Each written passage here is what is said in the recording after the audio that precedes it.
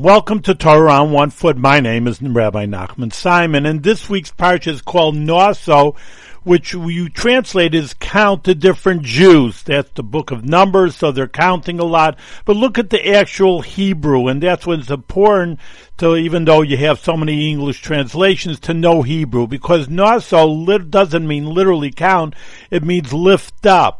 So when they're talking about on a deeper level, when you count someone, you lift them up. You, like, in a way you'd say in English, you count, that you are important and you are to be lifted up to be somebody special. And that's what the Torah is telling you.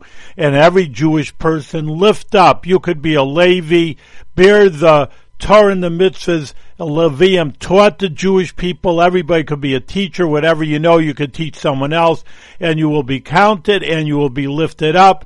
And when the Mashiach comes, he'll be on a high level. Thank you very much for tuning in to Torah on One Foot.